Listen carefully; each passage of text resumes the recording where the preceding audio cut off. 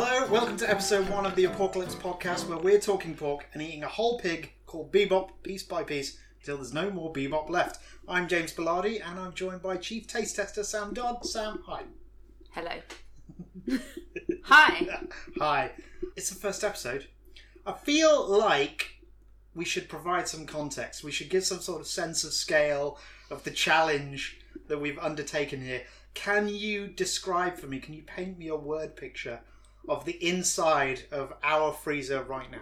Did you just say word picture? I said word picture. Okay, we have a really big freezer. It's an American style one, so we've got tons and tons of space. It's 9 shelves. It's a 9-shelf freezer. And it's pretty much jam-packed. We had to take out some of the shelves to be able to get everything in. It's just jam-packed with what? Jam-packed with different cuts of pork. There's a whole pig in there. He's called Bebop. He's raised by some friends of ours at Red House Farm. And Farmer Amy, when we got Bebop, told me that the dead weight was 100 kilos. He was so happy on that farm. He was happy. He used to wag his tail, and we saw his tail be really curly. That means he's happy as well when he was wallowing in the mud. And now he's happy dead in our freezer. So 100 kilos, if you look at the NHS recommended daily meat intake. Like you do all the time. like you do all the time. 70 grams a day. So, on that basis, do you know how many individual servings of Bebop we're talking about here? They really only recommend 70 grams of meat a day? Yeah, pretty much. Oh, God. I don't know, hundreds? 143. I did round up. It's like 142.89 something. But I'm calling that 143. So, context. We are in an unprecedented global pandemic virus lockdown, and now there's a dead pig in our freezer. How does that make you feel? Well, I don't think the two things were related, because we decided to buy Bebop and to learn much more about where our meat came from when we were in the backseat of a car in India about 6 months ago. Yeah, but when we made that decision, that there was going to be loads of people coming round, we can serve up all these different exciting cuts, which would feed dozens and dozens of people. But we are in lockdown now. Yeah, I feel a bit overwhelmed by the scale of the challenge. I'm excited about some of the things that we've made and that we're going to be making. And I think I'm going to learn a lot. You do all the cooking in our house. I don't do hardly any, but this is too big for you to do on your own. We have a pretty regular kitchen. We live in a flat in West London. This is a 4-hob stove top, 2 ovens. Barbecue scenario is not bad. We have 2 barbecues. But we're not chefs. We don't entirely know what we're doing. Because if you look at what's in our freezer, they're not all like nicely chopped up chops or whatever that you would normally get in Sainsbury's. No, they're definitely not all recognisable. Some have labels, but some are mystery meat at the moment. Okay, let's get to it. First cut is, what are we doing this week? This week, we ate the ribs. Well, not all the ribs. Yeah, we did. No, we ate the spare ribs. What's the other ribs? The baby back ribs. Ah, okay. See, always learning. We've still got 2 other racks of those left, which we've not touched. That's God. a whole nother episode. Really? God. Yeah. So we've just done the spare ribs. Okay. The spare ribs is like, if you imagine it on a person, it's kind of like from under your armpit to the middle of your chest at the top. Okay. And why is this a good bit of the pig? It's not what you normally see on a restaurant menu. Certainly not in the UK. Normally, if you get ribs, you're going to get baby back ribs. But the spare ribs are... But you see a lot of beef short rib. That's right. So sometimes the cut is called short rib. Often that tends to be used when we're talking about cows. Spare ribs. I always thought that when I was a kid, when you would go and get Chinese spare ribs, that was because they were like separate. Like spare meant separate. But even when it's a whole block of ribs, it's still called spare ribs. And if you count them, which apparently butchers and anatomists do, you count the ribs, so like the top one is the one up near your collarbone, and then you go down 2, 3, 4, and right at the bottom to 14, 15. It's like ribs 4 to 6. 4 to 8 sometimes. Are the best ones. Well, no, that's the spare ribs. And then down below that becomes the baby back ribs. And then up above that, ribs 1 to 3. That tends to be used in shoulder cuts, which we'll be doing on the Boston butt episode later. So this is like ribs 4 to 7. When we first started planning this podcast, I thought that we were going to have to wait for a good number of weeks after Bebop came to do the first episode, because we're going to get all this meat in, and then we could have a little bit of downtime, assessment time to work out the plan. However, large parts of this stuff does not fit. Well, it did fit in the freezer, and then it all froze, and it expanded. And then the next time we opened the freezer to be smug at how we had fitted it all in, some of it fell on us. So we had to make some quick decisions and to then create some more space in the freezer. So we did both sets of short ribs. Now, the interesting thing about the spare ribs is all in the science. I looked up the Latin names for the muscles. It's the ascending pectoral muscle, the serratus ventralis, and the latissimus dorsi. It's quite tough meat, and there's quite a bit of fat. I'd say it's like a 50-50% ratio. Normally what you want to do if you want to get some tough meat less tough is you cook it for ages. That risks drying out. Fortunately, you've got the fat, and if you render that fat down, it will keep the fat nice and moist. So we're going to do 2 separate recipes. There's loads and loads of recipes out there on the internet. If you go to our website, you can have a look and see which ones we used in this episode. But by and large, they fall into 2 camps. You either go low and slow or fast and high. And we did both. We did both. Recipe number 1. I want to talk about the best spare ribs that we ever had. Okay, let me paint you a word picture. It was 2014. In the height of the summer. We were in the USA. We were in Clarksdale, Mississippi. Home of the Blues. Home of the Delta Blues. Home to the famous Crossroads, where Robert Johnson allegedly sold his soul to the devil in order to be able to play some awesome blues.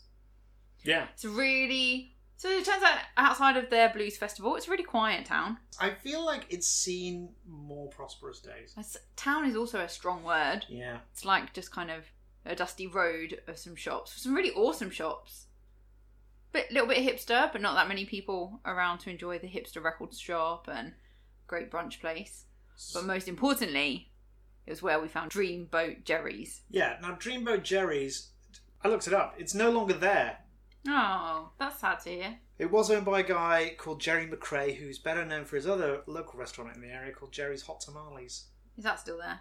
I think so. Oh, hopefully he's selling his ribs as well as tamales. Better at tamales than ribs, but... No, not better. They were amazing. I thought they were the best ribs we've ever had. It's American-style barbecue, which we kind of get over here in the UK, but over there they're next level. And it was cooked low and slow. They were smoked for 8 hours, 10 hours. They just fell apart. They were smoky and barbecuey and really kind of saucy. Piquant barbecue sauce cutting through the fatty, meaty, melt in the mouth goodness. We have also had awesome ribs when we were in Hong Kong and China. I remember being somewhere like kind of a street foodie place where they did do the ribs. High heat, really fast. Straight off the grill. They were really sticky and messy. And they were delicious. I like the charred edges. I like the nice charred edges that it gets under the grill. With some kind of delicious, salty, sweet, fatty... It's like salt, sweet, fat. It's the 3 most delicious parts of a balanced diet. Yeah.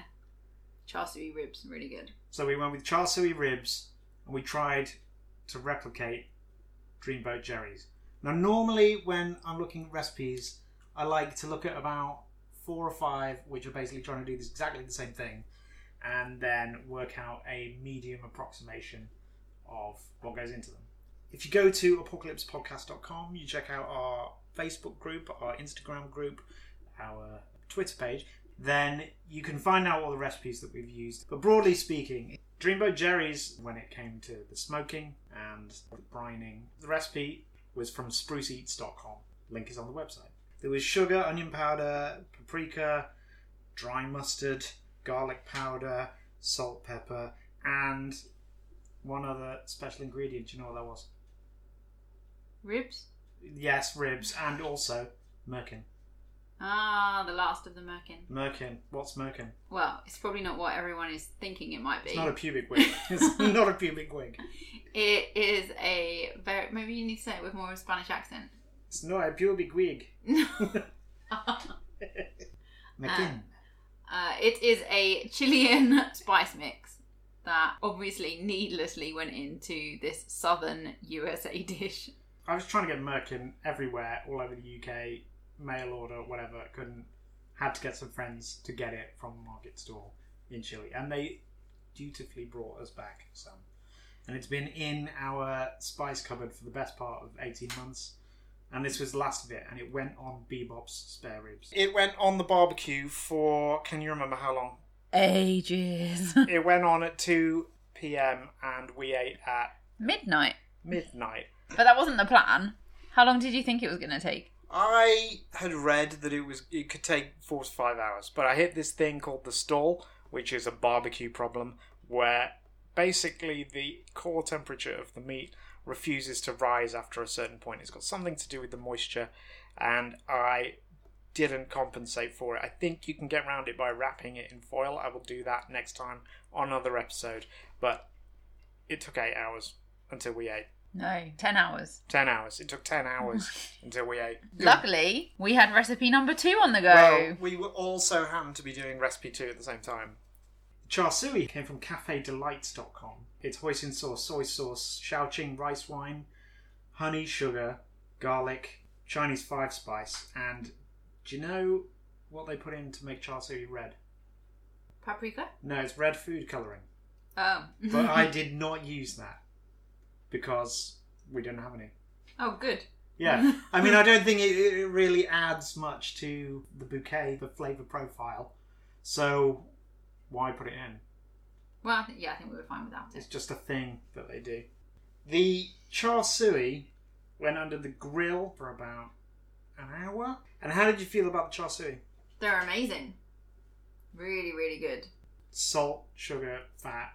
It's kind of... Yeah, you can't go brilliant. wrong. Yeah, went really well in some bao buns, bit of coleslaw, bit of lettuce. It was great. I had drunk 2 bottles of wine by the time the Dreamboat Jerry's came off the grill, so I can't 100% remember what it tasted like. But I think it was really good. What was your memory? I was just so hungry. It was good, but we were a bit too drunk to properly appreciate it. The meat was way more tender on Dreamboat Jerry's. No? Yeah, and obviously we smoked the Dreamboat Jerry's ribs, so they had a really nice smoky flavour. Okay, we've got to do marks out of 10 for both recipes. Recipe number 1, Dreamboat Jerry's barbecue style.